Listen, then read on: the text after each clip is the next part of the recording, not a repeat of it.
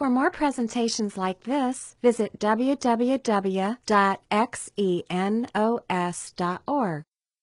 Apparently there is to be no introduction.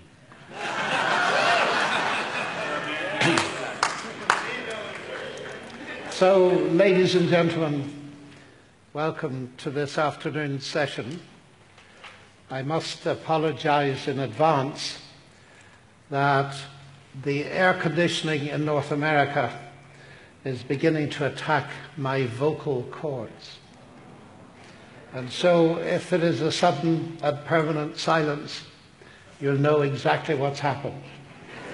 And I will leave you to meditate in silence for the rest of the afternoon. It's a great pleasure to be with you all and to see so many of you doubting Thomases assembled to hear me speak on the topic of doubt. The great philosopher Aristotle once said that philosophy is the art of doubting well. And in the Middle Ages, doubt was a method of establishing truth. And among the scholastics, the proof of a proposition or thesis began by a statement of doubts or contrary arguments, after which the evidence for the thesis was given, and finally the doubts are resolved. And this method was used by the famous Thomas Aquinas in his Summa Theologica, and it's still in use among many students to resolve not only theological doubts, but doubts in many other fields. In other words, the way you test a truth of a proposition is to see how it withstands counter-argument. And all of us use that approach all the time. Now, the reason I start with that is because the word doubt in many people's minds is like a black monster. Winston Churchill once described his doubts and his depression as the black dog. And it's very easy to think that the word doubt only applies to those feelings that we get from time to time where we think the whole universe is collapsing and we can see no light on the horizon. That's a very extreme form of doubt. And what I wish to investigate with you this afternoon is a whole variety of aspects of the concept and the way in which it occurs in the Bible, in order to help you to see that there are many positive sides as well as negative sides to this concept. Now, I'm a mathematician, as some of you know, and if you put mathematics, theology, and doubt all together, you end up with René Descartes and his discourse on method, the method of doubt. You will probably recall that Descartes, the one thing he could not doubt was that he was thinking. Man is a thinking thing. And his method of establishing truth was to get rid of all prejudice by doubting all that can be doubted. How do I know that my senses aren't deceiving me? How do I know that all external objects are not delusive dreams? And you remember he came up with the famous Latin expression, cogito ergo sum. I think, therefore I am. He couldn't doubt that he was a thinking being. The irony of that all was that he wished by this methodology to provide a firm foundation for faith in God. But it turned out to be a two-edged sword, because it concentrated attention on the subject, I think, therefore I am, rather than on the object, God. But you'll be relieved to know today is not the day to give you a lecture on René Descartes, either on his philosophy or his mathematics. So let's come up to our contemporary world. It's always useful, you know, to start with an ordinary dictionary. In my case, of course, the Oxford English Dictionary. And there, doubt is defined to be wavering, uncertain, or undecided in belief. originally with an element of fear or apprehension. And related to it is the concept of perplexity, thinking that has become intricate, involved, entangled, entwined, and hence leading to bewilderment. So that doubt is the opposite of certainty. And language, of course, is fascinating, and I love languages, especially those other than my own. And in a number of them, doubt is expressed by means of wonderful idioms. So, for instance, to doubt can be expressed as having two thoughts, or to think only perhaps, or to believe only a little, or to question one's heart about. Faith in two minds, a position between belief and unbelief. And those expressions indicate to us clearly that doubt can have both an intellectual dimension and an emotional dimension, or a mixture of both. Now, it is obvious, isn't it, that doubt is a purely subjective condition. It pertains only to the mind that is judging a given situation. And there's a whole range of intensities, if you like, or situations that are covered by the term doubt. Firstly, simply being uncertain about something. Is there going to be a thunderstorm in Columbus later this afternoon?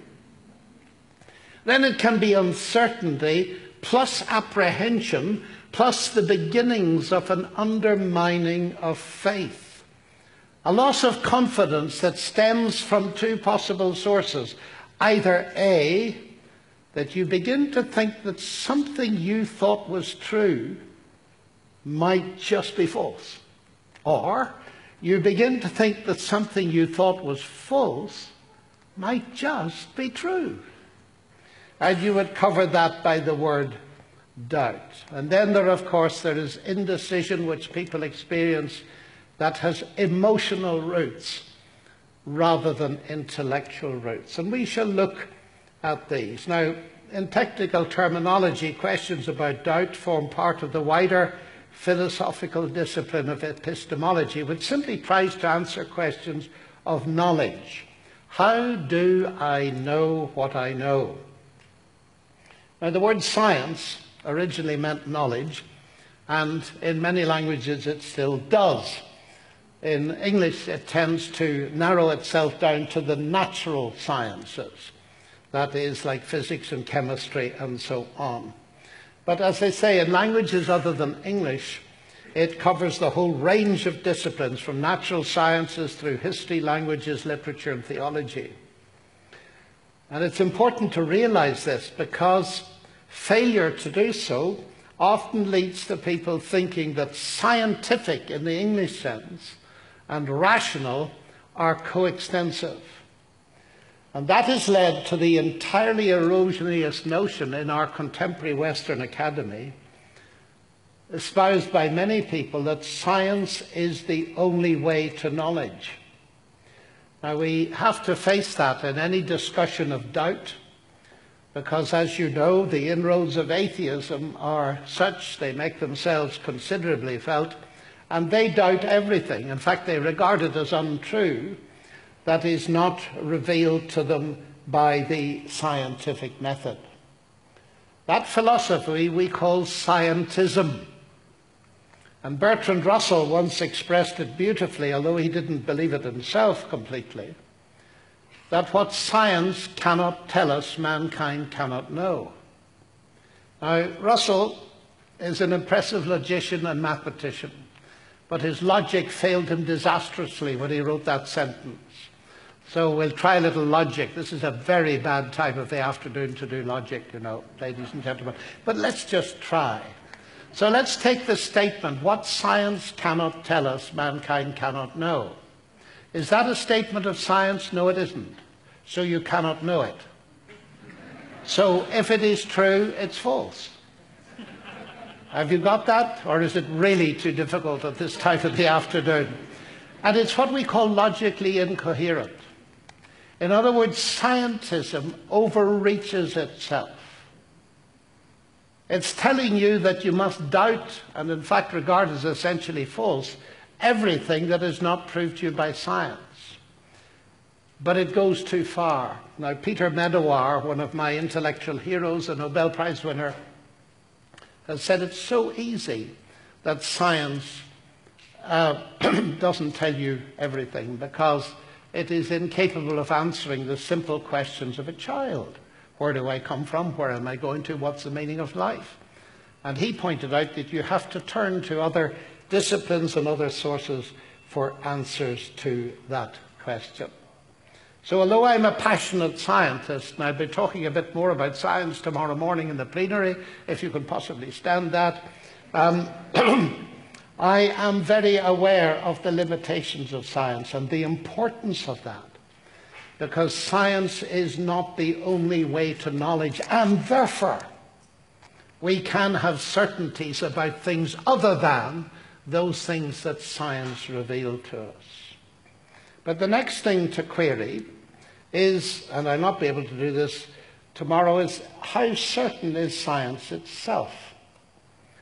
You see, science moves all the time, and it advances and it changes. We have a very different world picture than Aristotle had. Aristotle believed the earth was fixed and motionless while everything else moved around it. Now we believe that everything is in motion.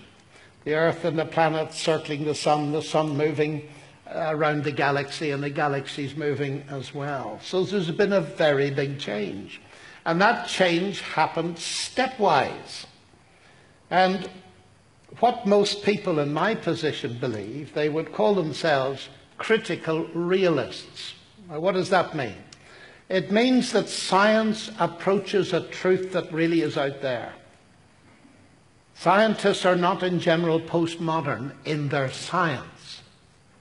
I've got a friend in Germany who's a leading apologist, and he says with his tongue slightly in his cheek that people are usually only postmodern in areas that they regard as unimportant.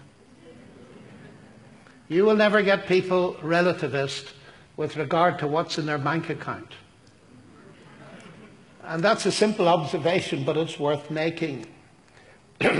All of us behave as if there is objective truth. I'm reminded, if you like a little story, in my college at Oxford, we meet all kinds of fascinating people. And I was once sitting at lunch with an author, and he indicated that to me by the fact that he had prominently displayed on the table his own book.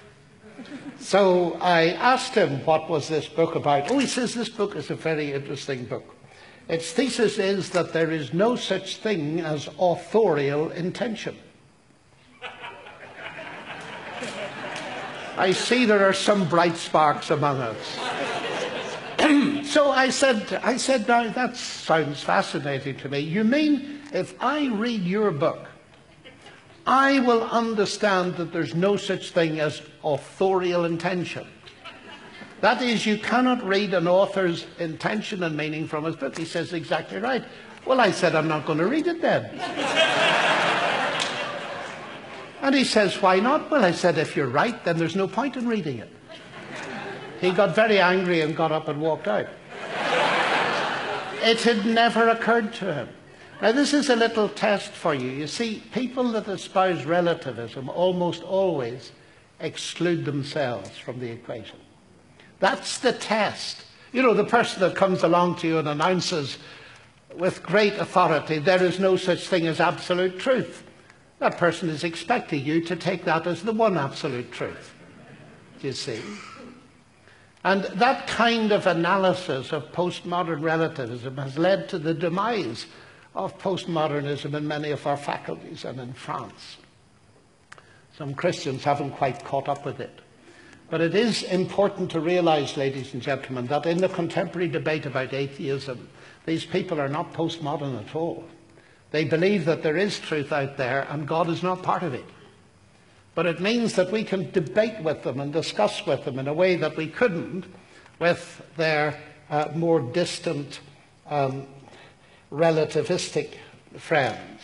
And incidentally, just saying that, The term postmodern is extremely unfortunate because it gives people the impression that you had a period that was pre-modern and then modern and postmodern, and it went in beautiful historical sequence. That's actually nonsense, although I know what they mean. In the ancient world, in the Greek world, you had everything at the same time. The ancient Greek skeptics were as postmodern as the people today, and you had people who believed in absolute truth that was guaranteed by God, people that believed it was there but guaranteed by reason, and others who believed it didn't exist. That has been true throughout all of history. And if we get the impression that it's all of one sort at given periods in history, we're going to make a serious mistake. The point is we've got everything still. The emphases change. And of course we've known since the 60s a tremendously powerful wave of relativism against which there is at least a certain backlash to be seen. Well, now back to science. How does it work? It tries to get at the truth about the natural world by observation, by experiment, and it's very difficult to define science. Most of the fundamental things, people have given up, really, the idea that you could define science. We're much more modest now. We associate certain activities with science. And to cut a long story short, thinking of the shift, say, from Aristotle to the current day, we would believe that Galileo got it better than Aristotle got it. And Kepler improved on that, and Newton improved on that, and Einstein improved on that. But none of them, we would claim, had got the whole truth. So science, by its very nature, does not deliver you with 100% certainty. It gives increasing approximations to what we believe to be the truth. Otherwise, of course, you wouldn't do it. That's important. We wouldn't do it if we didn't believe there was a truth to be attained. Mathematics is the only area where you get proof in the rigorous sense. Now, when we're talking about doubt, we need to talk about proof, evidence, and all the rest of it. And we need to clear up a difficulty that is created by the fact that the word proof has two meanings in the English language. It's got a formal meaning, which only applies in my field of pure mathematics. You get it nowhere else, where you can have that 100% certainty. That is, starting with these axioms, using that logic, you reach these conclusions. And they are inexorable. But you don't get that anywhere else. You don't get it in the natural sciences. There it's much better to talk about evidence, about pointers, about the weight of argument, about argument beyond reasonable doubt. Now, having said that, it is very important to realize that that is not a weak statement. I cannot prove to you mathematically that my wife loves me. I cannot say e to the I pi, take the square root of the logarithm of minus 273 1/4, therefore Sally loves me. No, it doesn't work like that, you see. But I'd stake my life on it, because I believe there's sufficient evidence of, 45 years marriage to show that she does. And there are many things in life like that. So we mustn't be afraid of the fact that although we cannot have 100% rigorous certainty in the mathematical sense, you get that nowhere except mathematics. We can have enough evidence to put the weight of our lives on it. And of course I stand here convinced that that is true of the Christian faith. There's enough evidence for us to put our lives on it, which is just as well, because that is precisely what Christ expects of us. So let's admire science if we're, like me, a scientist, but let's keep it in its place and not make these two mistakes. One, that science is the only way to knowledge and truth. I mean, after all, that is so silly. There are professors in Oxford, and I shouldn't name Richard Dawkins, but who believe precisely that. And yet he surely knows that if science is the only way to truth, you'd have to close half the faculties in the university. Of course you would. History, languages, literature, all of that is absurd. So we must get away from this idea, and connected with it, I mentioned it briefly, but let me highlight it because it's so important. Going along with scientism is the idea that only the scientific is rational. That is a very serious error. History, thinking of intellectual disciplines, history and theology and languages and so on, literature, are highly rational disciplines, every bit as rational as science. But unfortunately, some people have been very successful in getting people to think that science is the only way to truth. Now, I have to say all of those things because science has got such cultural authority in the modern Western world that it's now being used by some very bright minds to attempt to eradicate religion and to force you to get your Christianity under your hat and to keep it utterly private. So this is serious stuff, ladies and gentlemen. Very serious stuff. And it's part of the whole debate.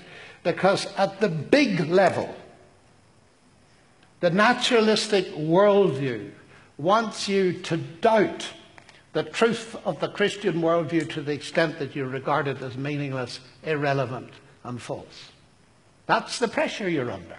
So this topic of doubt is not to be confined for a moment to Joe Christian, who's having a little bit of trouble being sure of his salvation or not, although that is very important as well, and I understand people that feel like that very well. But it's a big issue, because it's a battle for your mind and heart and what you're committed to. And anything that can be done to shake your confidence in God is going to be done. That's why this conference is entitled Confidence in God. So, the new atheists contrast what they call the evidence-based scientific approach that's giving us truth, at least as near as we can get it, to what they decry as the pathetic approach of the Christian. That is faith. Wow. What an awful thing faith is. And they meet me and they think Professor Lennox is a man of faith. That is not a compliment, it's an insult. Because their definition of faith, and here is where they've been so successful, their definition of faith is believing where there's no evidence. And they have managed to capture the market in convincing many young people that faith is a religious word and it means believing where there's no evidence. Both of those are seriously false. Believing where there is no evidence, ladies and gentlemen, is what most people would call blind faith, and it is exceedingly dangerous. But faith in the biblical sense is not that. It is a commitment based on evidence. And we need to get that clear, very clear. Because unfortunately many Christians, unaware of where the battle is, have compromised on this, and you can see it in the kind of lectures they invite me to give. They say, will you give a talk on science and faith? I say, faith in what? I'll give a talk on science and faith in science that won't even mention God. Is that what you want? They don't realize, you see, that faith is essential to science. They have already begun to confine it to the religious realm. But you know better than that, don't you? Because you've suffered the financial crisis. We thought we could have faith in the bankers, didn't we? And then we discovered that there wasn't enough evidence for it. And what happened? The markets froze. And it's taking a long time to get the confidence back, isn't it? To get the evidence on which trust can be based. We understand that perfectly. I don't know anybody in the West, at least, who doesn't understand what evidence-based faith means. That is what the Bible is talking about. And John makes it clear, the end of his gospel. Many other signs Jesus did in the presence of his disciples, which are not written in this book, but these are written in order that you might believe. Here's the evidence, and your faith is based on it. That is what Christianity stands for. Now, having faith in God based on evidence doesn't mean you know everything. When I first asked the lady who is still my wife to marry me, I didn't know everything about her, and she didn't know everything about me. It's usually that way. But there was enough evidence to trust her. Do you see the point I'm making? And of course the evidence grows. Even after you're married, the trust deepens, and so on. And that's the analogy the Bible uses, so that's why I'm using it. Let's try as hard as we can to get across the message that faith, A, is an everyday word. It comes from the Latin fides, which means trust and loyalty.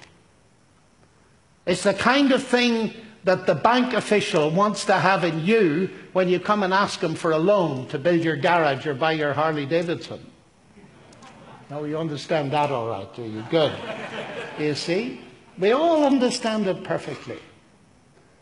And we need to get that across. We need also, as you'll see tomorrow, to realize that faith is essential to science, and I'll mention that then. Now,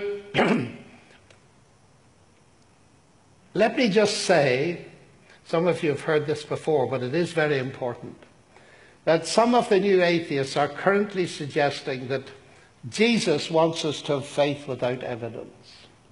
Now, this is such a distortion that it's worth pinning this down, and he refers to doubting Thomas. Now, Thomas didn't believe that the others had seen Jesus, and you know what he said. He said to them, unless I see and put my fingers and so on, I will not believe. And Jesus appeared then, and Thomas fell at his feet and said, my Lord and my God. And Jesus said to him, because you've seen, you have believed. Blessed rather those who have not seen and have believed. And A.C. Grayling, brilliant philosopher that he is supposed to be, says, there you are. Jesus says, believe without evidence. Can he not read? Jesus says no such thing. Jesus says, because you have seen, you have believed. Blessed are those that have had no evidence and yet believe. No, blessed are those that have not seen. Seeing is only one small part of evidence. Think of yourselves in this room. Not one of us have seen Jesus like Thomas did. Does that mean you believe on the basis of no evidence? I hope not. There's endless evidence. And the irony of this fact, and I meant it when I said, can the philosopher not read? For the very next statement in John's Gospel says, many other signs did Jesus, which are not written in this book, but these are written that you might believe. Here's the evidence. It's not visual evidence. It's evidence of a different kind. And this just underlines the lesson that when we meet objections like this, go and see exactly what Scripture says, because the answer usually is there. And it establishes in our own hearts and in the minds of those that listen to us a higher authority for Scripture. Now, there are all sorts of funny things said about doubt and faith. Some people say that when we get to heaven, faith will give way to sight. Have you heard that expression? I'm sure you have. Is that right? I'm now in North America, as you see. My wife is in Oxford. I trust her when I'm here. So when I get home, faith gives way to sight and I don't need to trust her anymore. That's absolute nonsense, of course. The relationship of trust between us and God is an eternal relationship. When the disciples could see Jesus, they were still in the throes of coming to trust him. And these little trite phrases we need to analyze, because sometimes they're simply false and they are highly misleading. Faith is very relevant even when we see people. Now, let's keep the faith in science until tomorrow and just make the point that we should now begin to look at some of the wonderful terminology that's used in the Bible to describe doubt. And I'm just going to go through them. You can study them later at your leisure, but there are some wonderful ones.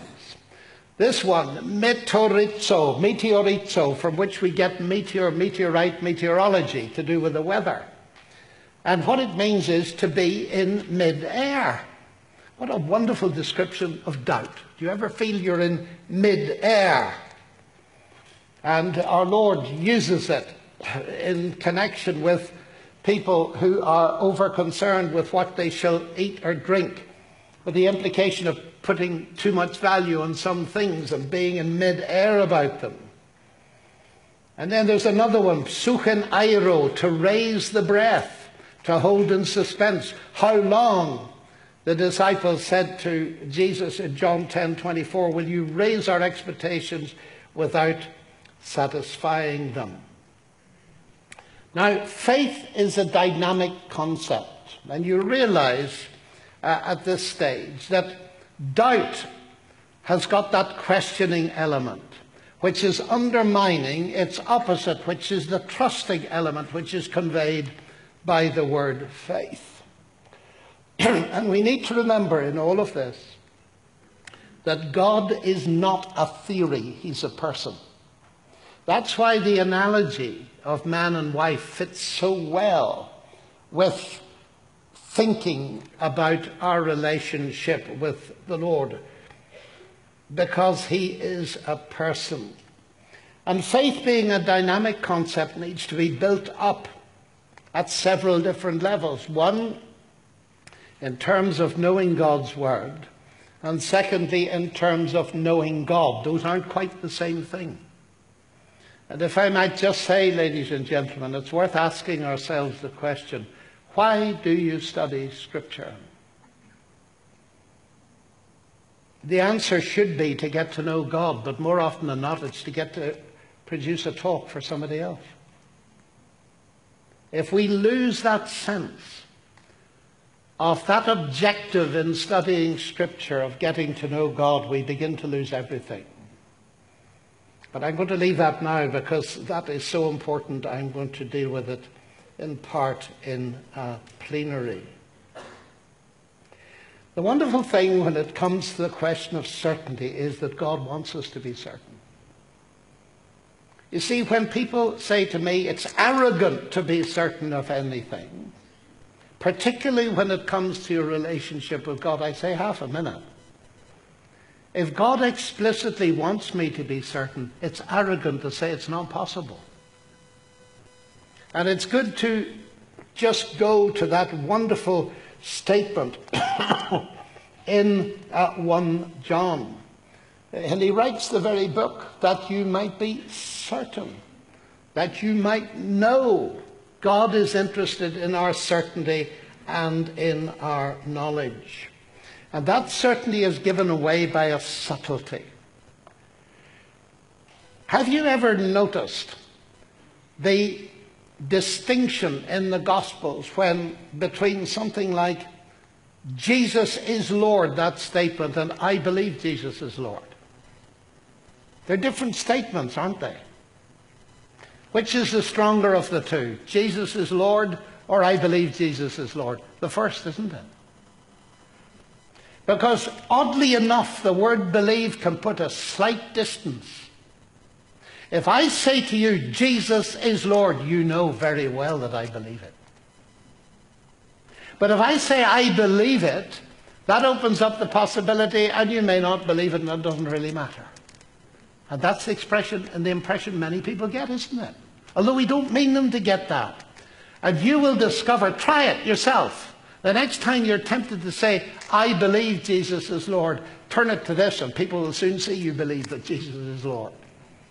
Now, we have to be wise as serpents and all the rest of it, but that little subtle difference measures for me the level of certainty the men and women in the New Testament possessed. The basic Christian confession was what?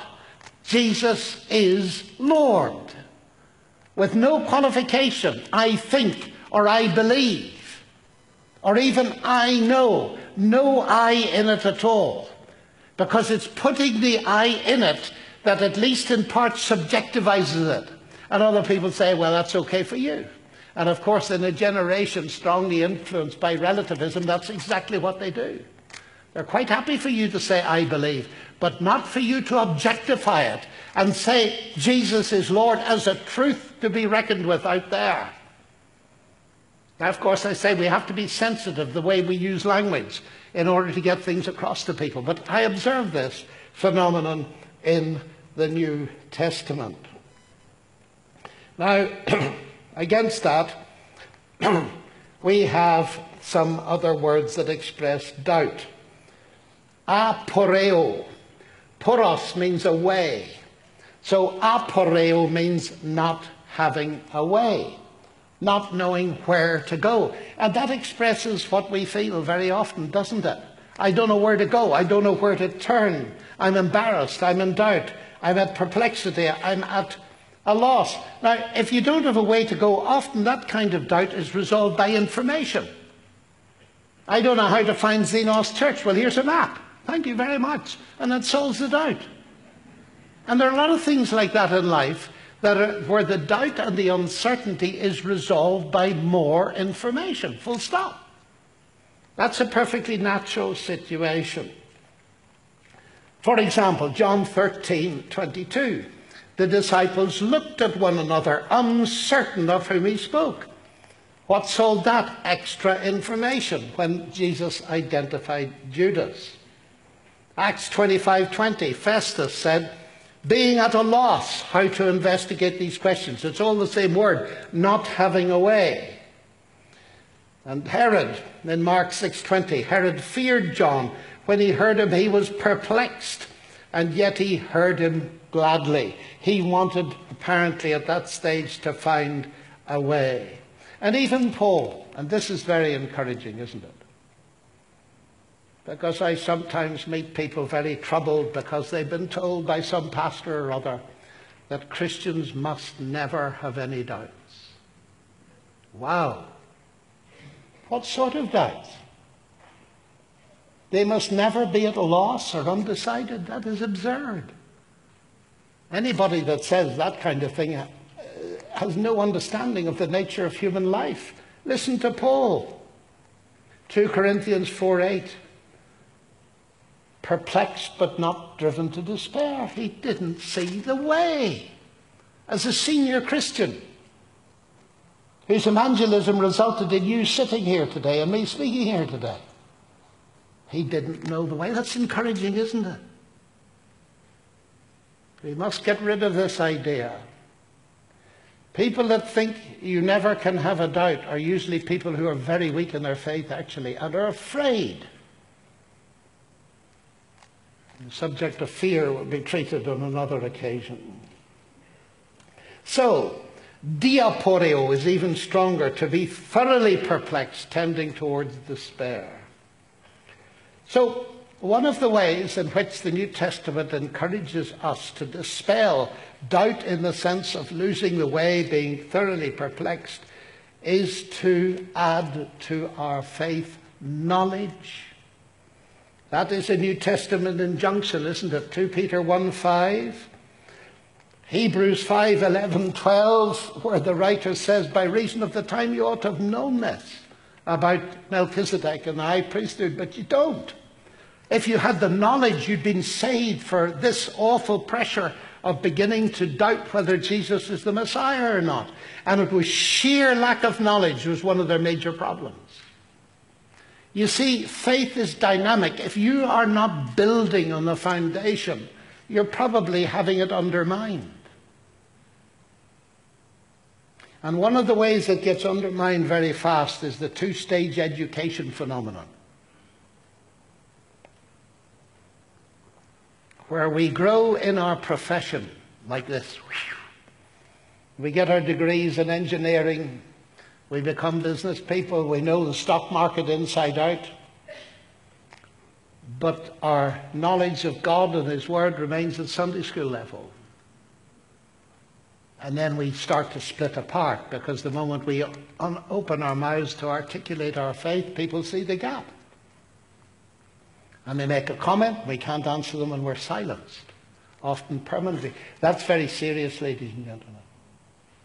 The very first commandment is to love the Lord your God with your mind. And if you're not giving your mind to God, we have different kinds of minds.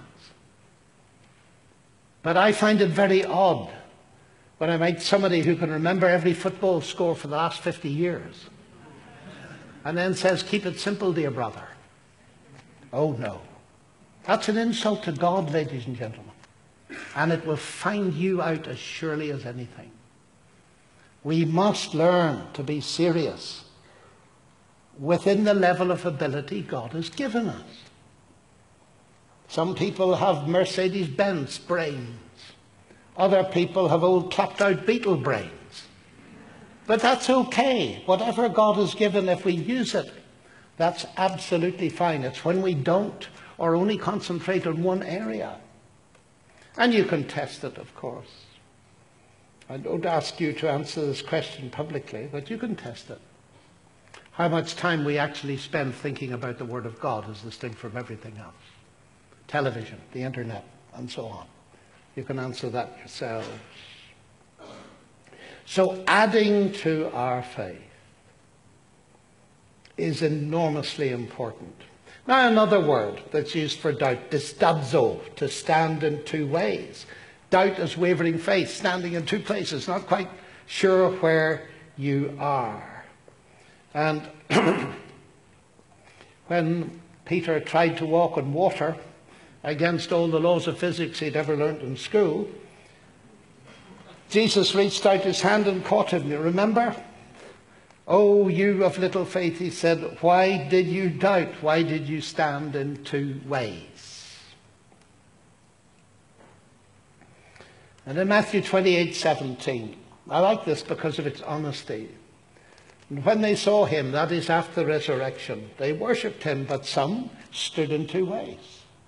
There was still that residual uncertainty. And one of the things that's so impressive about the Lord Jesus is he met people at the level of their uncertainty. Because its reverse, as I've said before, is faith. So he was keen on building up their faith. So he met them at the point of their uncertainty. That's one of the things, the major things, that convinces me that Christianity is true. It deals with the big issues very profoundly and deeply and gives answers. You don't get them all at once. You get them as you grow. Then there is doubt that's had to do with the way your mind is functioning. I mean, most doubt has to. But there are words for it that concentrate on it, like dialogismos, dialogue. But that's doubt as reasoning and questioning yourself. You're questioning yourself. You're having attention within your own mind. Luke 24:38, our Lord speaks to the two on the road to Emmaus. "Why are you troubled? And why do doubts," that is, questionings, dialogues, "arise in your heart?" And the Lord answered it. And the story of the disciples on the road to Emmaus is a wonderful story on how the Lord settled this kind of doubt. They were disheartened, as you know. Their hope was shattered. They'd been told the tomb was empty. That hadn't registered with them. They even said to the stranger on the road, who was Jesus, but they didn't recognize him, "This is the third day since these things happened." It didn't even click. The third day. Nothing. Absolute nothing. So how did the Lord deal with that doubt? Well, he pointed out, first of all, without them knowing who he was, that what had happened had fulfilled Scripture. And then he allowed them to recognize him in the way in which he broke the bread, something that they'd seen him do many times and which no impostor would ever have thought of doing. And then they got the confirmation when they got back to Jerusalem from Simon Peter, who'd met the Lord. And you know, even after all of that, there was uncertainty. And when our Lord appeared in the room, and I love to imagine this, it's probably because I'm a scientist really, but have you ever thought of the Lord appearing in the room and they're all nervous and they're doubting and they're wondering and they're full of sheer wonder and they're torn in two minds and they think that he is a spirit. And he says to them, "Have you got anything to eat?" So they said, "Here's a fish." So there's the fish. So Jesus eats the fish. And then Jesus disappears and they're left looking at an empty plate. I wonder what they thought. Where did the fish go, by the way? Where did it go? Well, that'll keep you awake tonight for hours, won't it? This universe is much more complex than we think. Fascinating, isn't it? Just think about it. And they were left, and it resolved the fact. The Spirit, he had just said to them, has not flesh and bones as you see me have. And then there's another word which is used for criticize. That critical aspect of doubt, diakrino, from the word kri ideas that suggest lack of faith, to think that something may not be true or certain, that you're judging it and you come to the conclusion that maybe just it might be wrong or it might be right, and I thought otherwise. That is used when our Lord says, I say to you, whoever says this mountain be taken up and thrown into the sea, and does not doubt in his heart, but believes that what he says will come to pass, it will be done for him. James uses it, 1:6, but let him ask in faith with no doubting, for the one who doubts is like a wave of the sea that's driven and tossed by the wind. And I expect many of you will recognize that metaphor, especially in the middle of the night when you can't sleep and you're uncertain. You feel as if you're being tossed and driven by the wind. Now, I'm going to end by giving you some examples of doubt resolution in the New Testament. The first one is a very major issue. It's a reason why many people doubt the possibility that the Christian faith can be true, because it involves the supernatural dimension. And the interesting thing about that is they say that New Testament writers were primitive, pre-scientific, and of course they could believe in miracles and supernatural, but we can't. Well, let's see what the case is. Luke is the only scientist that writes in the New Testament, a medical doctor. At least he probably had a very good education at Alexandria in Egypt. And he, uniquely in the New Testament, gives us two stories of miraculous conceptions, and not just one. The story of John the Baptist and the story of Jesus himself. And you remember Zacharias the priest in the temple. So he was praying. So he believed in prayer, I presume. It was the high point of his career as priest, because he wasn't the high priest. He was an ordinary priest. And normally, there were so many of them that they only got the chance very rarely, perhaps only once in a lifetime, to lead the prayers of the nation. So here was a theologically trained man who believed in prayer. And an angel appeared, so he had a chat with an angel, so presumably he believed in angels too. So he believed in God, he believed in prayer, he believed in angels, and the angel said, you're going to have a child. And he said, no, I'm not. Why was that? Because he was pre-scientific and pre-modern? No. Because he knew, like any gynecologist will tell you today, that you reach a certain age and you can't produce children. Mercifully, some of us think, by the way. But it is true. And he knew that. He knew it as well as anybody did today. So he said no. Now, this is very interesting. You see, he wasn't an atheist. He was a believer in God, believed in angels, believed in prayer. And yet he did not believe that God could do a physical miracle. That shows that Luke was up against the very same thing that we're up against. Ought to give you a bit of confidence in Luke. And he was struck dumb for being silly. He wasn't able to speak, remember, until the child was born. He came out of the temple and he couldn't say a word. I could preach you a sermon on that, by the way. If you don't believe that God can put the physical clock back, you won't believe he can put the spiritual clock back, and therefore you've nothing to say. And he had nothing to say. But the answer came when the child was born and his speech was loosed and so on. His difficulty was scientific. He doubted because he knew the laws of nature. When Mary was told that she was going to have a child, she questioned it too, but not because of science, but because of morality. How shall these things be, since I do not know a man? She wasn't struck dumb for that question, was she? Of course not. That doubt in that sense, that question was utterly natural. And God gave her an overwhelming answer. The Holy Spirit. Mary, this is utterly holy. And Joseph? Mary tells him the story, and what does he do? Say, well, of course, my dear. No! He knew exactly where babies came from, did Joseph. And so he wanted to divorce her privately. That's because he knew the laws of nature. And it took enormous pressure from God in a special revelation to the man to have the guts to take her to be his wife and risk what he got, the public cynosure for many years, probably. You see, this is brilliant stuff. This is Luke going to the very heart of the modernist doubt, of the new atheist doubt. It's analysing the problem. And it's as up to date as if it had been written last week. It gives me confidence in Scripture.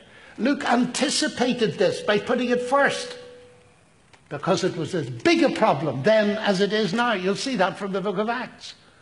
Where did the first opposition to Christianity come from? Atheists? No. It came from highly religious people called Sadducees who denied the supernatural. Isn't that interesting? The first part of Luke's Gospel, the very start, is the issue of the supernatural. The first part of Acts is the same thing. Do we begin to get a little message? I hope we do. But it will take a long time to deal with it in detail. And incidentally, what Luke is doing is answering the objections that David Hume put up, the Scottish Enlightenment philosopher, the objections that have caused many people, including Christopher Hitchens, who told me it himself. He challenged me with it publicly, as you'll see if you watch, and Richard Dawkins. Luke is answering those questions. The answer to Hume is in Scripture, not simply in our capacity to do logical analysis. It's actually very much in Scripture, because it was Hume that said they were pre-scientific and primitive, and so on and so forth. So that's one thing. And it's very encouraging to see that way in which God dealt with their doubts, but the different nature of them. Zacharias wasn't justifiable, and he was struck dumb. Mary's was perfectly understandable, and so she was not struck dumb. Let's come to another one briefly. Resolution of doubt about the love of God. Now, this is a massive topic. Who of us has never sat quietly and wondered if God really loved us? If there really is a God, couldn't he have given me better circumstances? Couldn't he have given me a better job? Couldn't he have given me a better mind? Couldn't he have given me more talents? Couldn't he have made me a less awkward person? Couldn't he have done this? And the list goes on forever. Does God really love me? That's a very big question, isn't it? And we need to face it. It's faced in the New Testament. There was a little family. It wasn't a complete family, because it was two sisters and a brother, Lazarus and Martha and Mary. Do you remember that story? And Lazarus got sick, and Jesus was a long way away. And the sisters sent a message. Lord, and they didn't say Lazarus is ill. They said the one you love is ill. It's about love. And Jesus let him die. That brought them near the breaking point of doubt, didn't it?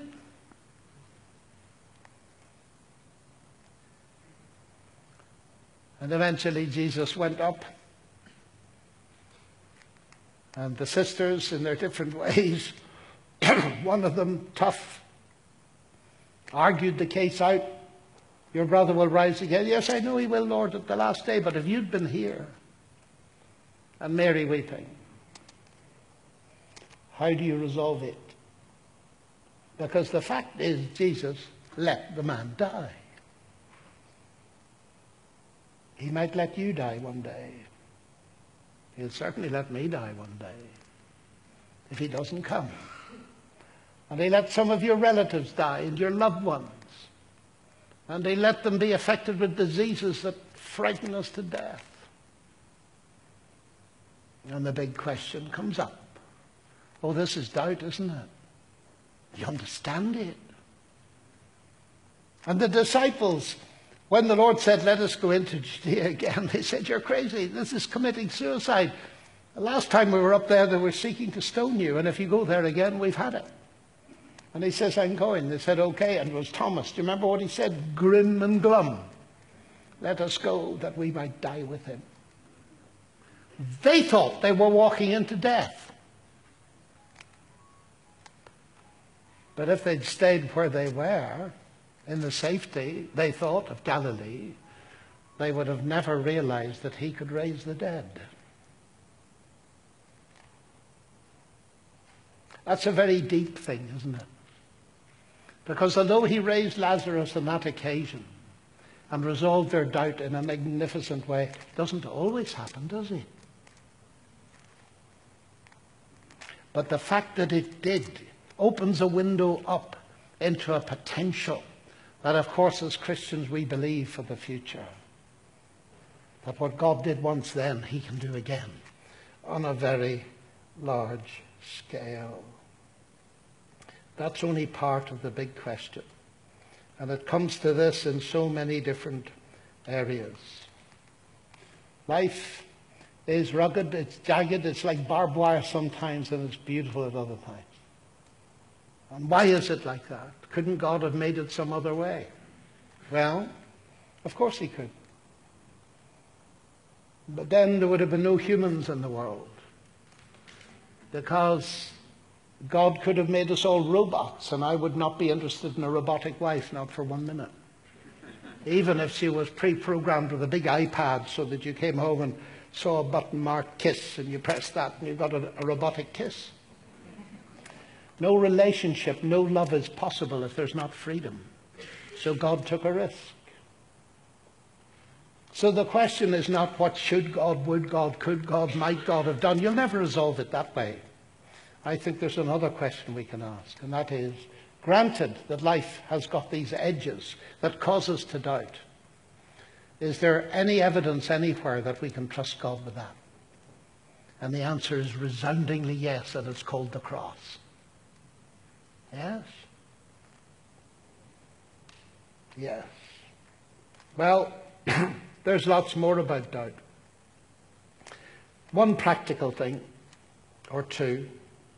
Firstly, doubt can be caused by your physical state and have nothing to do with your spiritual state. Think of the prophet Elijah. He just conquered the prophets of Baal. Do you remember that? And then he got scared stiff of Jezebel. She must really have been something, this Jezebel. And he ran and he ran and he ran. Colossal distance. And he sat down under a tree and said, I am worse than my fathers. I am left. I'm ready to die. And he got suicidal. And why was that? Because he was unspiritual? No, he just challenged the prophets of Baal and brought fire down from heaven. Because he was exhausted, that's why. And God applied the remedy. An angel appeared and didn't ask him about his quiet time, but gave him some food and water and told him to go to sleep. And some of you need precisely that, don't you, if you're honest? If we do not get rest, ladies and gentlemen, we'll start to think funny things about ourselves and other people. And we need to realize that. We can disorientate the mechanisms that are normally fairly balanced simply by getting exhausted. And the Bible warns us about that. And we need to take it seriously through incidents like this. My final point, because I want to give you a minute or two for questions, is this. Doubt often appears as a huge giant on the horizon of life. And it may be what other people would call a very simple issue. And yet it so grows on our horizon that we can see nothing else. Do you recognize that phenomenon? And I was given very good advice many years ago to resist that. And don't stop your inability to make progress in one area from making progress in many other areas. There are some things that take a while to resolve, even after we get converted. We've got complicated personalities will go very deep. And the Lord will work on them, and it could be painful. But I find it so helpful. Never allow the giant to cloud your whole horizon. This is exactly what happened in the Old Testament. The spies that got them not to go to the land were totally preoccupied with these giants. Keep them in their place and realize humbly before the Lord, well, maybe this is something I can't solve today, but there are other places where I can make real progress. And those other areas often build up your spiritual strength, so eventually you're able to slay the giant, so to speak, and make progress in that area as well. There's a great deal more to say, but I'm not going to say it. Thank you very much.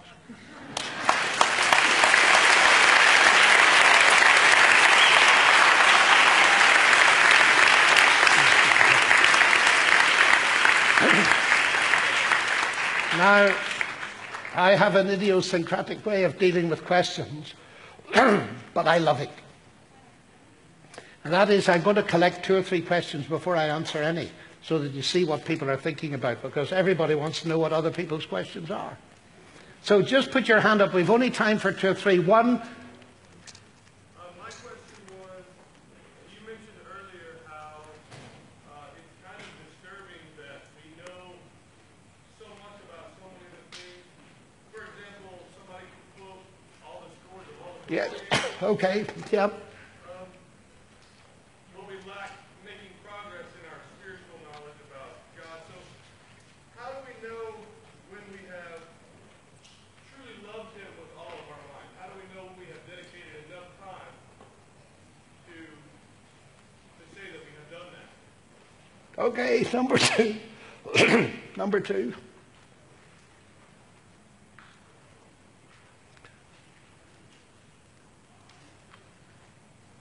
I don't believe this. Thank you.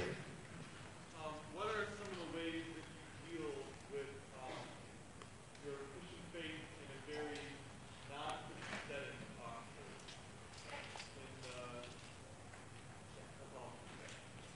Okay, 3.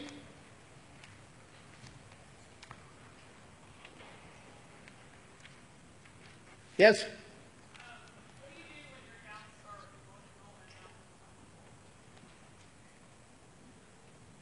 What do when doubts are emotional and not intellectual? Okay, we'll have to leave it at that. Off we go. How do we know when we have made progress, really? Well, the way we don't know is by constantly asking the question, how we know. That's like we plant a plant and we pluck it up every day to see if the roots are growing. And many people do that with their own personalities and character. C.S. Lewis was a very practical man, and as some of you know, I'm old enough to have heard him lecture. And he's influenced me greatly, but he used to say, if you want to know what it means, say, to love somebody else, act as if you did and see what happens. Very practical. And I think the main message of this is, we will never know. It's like everything else. How do I know, or how do you know, that you love your wife enough or care for her enough? How do you know that? You spend your whole time saying, do I love her enough? No, you get on with actually doing it. And it's that outward. The trouble is that this kind of issue which can trouble us is subjective within our own mind. When the way to resolve it is to get your mind on the objective. Have you ever met a young man who's wanting to propose to a girl? How do I know I love her? You know, this kind of stuff? And he comes moaning to me about how do I know, and I feel in my head and I'm not very sure. And I say, tell me about her. And he now totally changes and says, you know, she is the most wonderful girl and so on. And by the time we finish talking, she thinks she's brilliant. While he's thinking about his own emotions, he falls to pieces. While he's thinking about her objectively, his confidence in her grows. It's exactly the same thing. We've become a generation who studies our own emotions. And we express that often in our worship songs. They are narcissistic. They describe our feelings. And many of them, not all of them, thankfully, But many of them are not expressing worship to God at all. They're describing our feelings. I really want to worship you. What is that? That isn't worship. That's simply describing what you think you want. But don't get me onto that. And I'm not against music. My niece, incidentally, my niece is Kristen Getty. And I introduced her to her husband, Keith Getty, and you know what they've done for music, so don't think I'm against music. Now, what do you do when your doubts are emotional and not intellectual? Well, it depends what kind of emotions they are. If they're emotional stress, you want to do practical things to reveal that stress. If they've produced a headache, you take an aspirin to start with. And be practical about it. Dr. Luke, you know, was around with Paul, and I bet you Paul got a headache or two. And he would help him medically. Now, sometimes, of course, we do need serious medical help and psychiatric help. There's nothing wrong with doing that. If I break my arm, you don't blame me for going to a doctor. If I have a nervous breakdown, you shouldn't blame me for going to a good psychiatrist to help me in that. And so it depends entirely on what the nature of the emotional thing is. It may mean I need some counselling. It may mean I need to sort things out with a relative or within the family. It could mean many, many different things. And finally, how do I deal with my Christian faith in a non-Christian setting in Oxford, the same as I deal with it everywhere else? And that is, I try to live authentically. I try, not to pretend to be what I'm not, and I try not to pretend not to be what I am. And it's very easy to fall into that, isn't it? And I think behind this question there's a very important thing about witnessing in society, and it's affected by political correctness and many other things that we'd need to spend a lot of time unpacking. But what I often say to people is witness to your peers to start with, and those younger than you. It's very difficult for people older than you to believe that you've got something that they don't know. So start simply, start modestly. I'm going to be talking very practically tomorrow night about this. And I would encourage you to do that. Our Lord told us to be wise as serpents and harmless as doves. But there is no idea in the New Testament of living in a one-way street. We receive all the blessings and we don't witness. It's part of our Christian calling to be salt and light in our society. How we do that, there are no fixed set of rules how to do it. It stems from relationship. And if we are, as best we can, keeping close to the Lord, reading His Word, and bringing these things to Him, He will give us opportunities. Of course He will. He's more interested in spreading Christianity than you are, you know, or I am. And the wonderful thing is He can use any of us and all our weaknesses as messengers if we're willing. But we get scared. And because we get scared, I'm going to deal with being scared tomorrow night. So with that, I'll leave you. Thank you. This study was recorded at Xenos Christian Fellowship and is copyrighted. You may freely copy and distribute it as long as you keep it intact and do not sell it.